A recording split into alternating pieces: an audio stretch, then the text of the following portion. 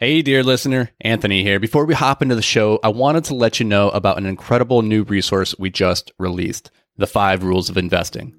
Dan and I are huge advocates of modeling the behaviors of the people who have done what you hope to do. And who better to model when it comes to investing than legendary investors like Warren Buffett, Howard Marks, and Ray Dalio?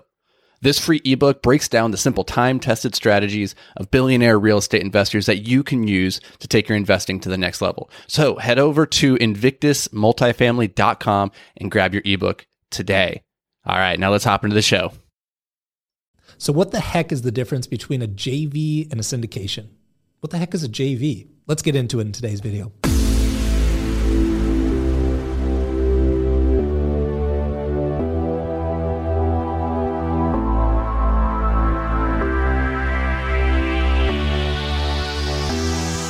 Hey, what's going on, guys? This is Dan Kruger from Invictus Capital, and today I want to try to demystify the difference between a JV, otherwise known as a joint venture, and a syndication. If you guys have gone down the real estate rabbit hole, you've probably stumbled across syndications and or joint ventures. Maybe you haven't gotten to both yet, but at some point you will, and you're probably going to be a little confused by one of them. So today we're going to break down the differences between the two so that you, as an investor, can be aware of what all the options are that are out there and which ones are a great fit for you. So let's dive into it. A joint venture, a JV, is effectively just a partnership. It's an operating agreement for an entity where you've got partners who are participating in a venture. A joint venture kind of makes sense. Now, a syndication, a JV would be akin to almost any business you would start with, a partner. If you and somebody wanted to open up a dry cleaners, you and your neighbor, you go 50-50 on it, you'd open up a JV effectively. It'd be an operating agreement, you'd have an entity, all that good stuff. Not too complex. You can usually do it by yourself on the Secretary of State's website for a couple $100, and you open up a bank account, and there you go. You got a little JV if you've got you plus at least one other person.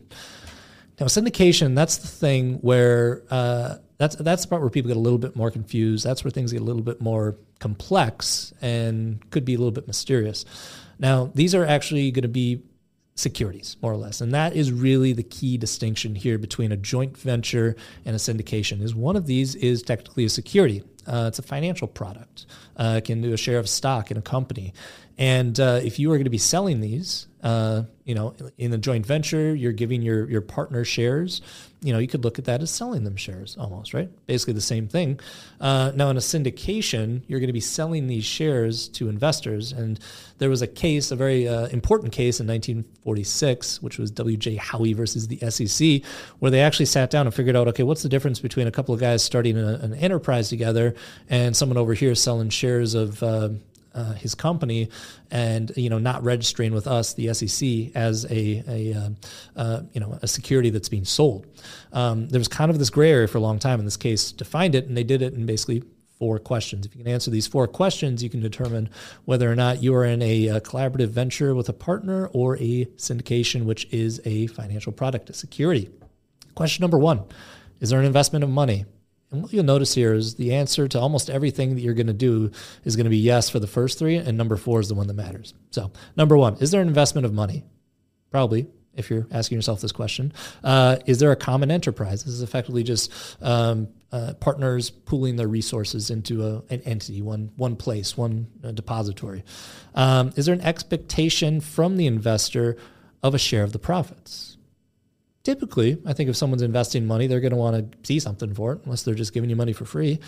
And 4th, the one that matters here, are those profits solely from the efforts of an operator, or actually going to take this verbatim, solely from the efforts of the promoter? If yes, then that's a security. And that's really the one that matters. Because like I said, in pretty much any deal you're looking at, the first 3 you're going to answer yes to. The big question is, are you passive? Are you a passive investor, or are you materially involved? You don't need to be running the show, but are you doing something other than just contributing capital and sitting back and expecting the promoter, in this verbiage from that case, from the Howey case, are you kicking back and the promoter's doing everything and you're getting a share of the profits for contributing capital? Are you passive? That's the big thing that you need to be looking at. And that's what differentiates these things. In a joint venture, you can have a partner that's relatively passive, but still more active than just giving you capital.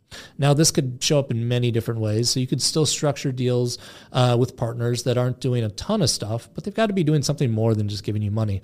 This could be signing on the debt, taking on a little bit of risk of loss from signing on the debt and just contributing capital. They could be helping find the opportunity. They could be providing underwriting, analysis services, management services. Legal professionals are always valuable to have on a team. Same with tax professionals, brokers. All of these people are infinitely valuable in these types of transactions, in real estate transactions. And so there's really, you just have to check at least a couple boxes outside of capital so that you can show that you are involved in this deal in some way, shape, or form. And it's not just you kicking back and waiting for the promoter to produce the profits. So that's really the thing that matters. I think that's the biggest takeaway from this video is, are you passive or are you materially involved in some other way? Joint ventures could be a great resource for people out there. We've got a lot of partners who come in with 1031 money or for one reason or another have a specific need, and we'll put together joint ventures for these partners, but they're a little more involved than somebody would be in a syndication.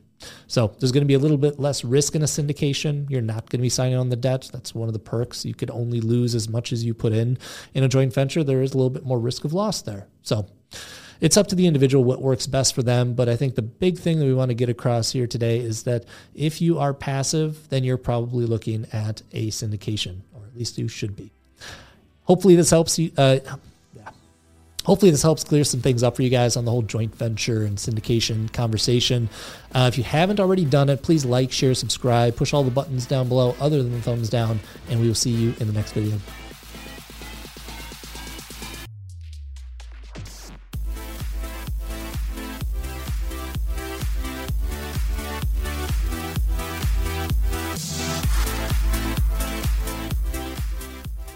Hey, thanks for joining us for another episode of Multifamily Investing Made Simple. If you enjoyed the show, could you do us a massive favor? Head over to iTunes and leave a 5-star rating and review. Your feedback, it means the world to us as it helps us grow and spread the word about multifamily investing. And don't forget, sharing is caring. So fire this episode over to any friends or family who you think could benefit from learning all about multifamily investing. Thanks, guys. We appreciate every single one of you, and we'll see you on the next show.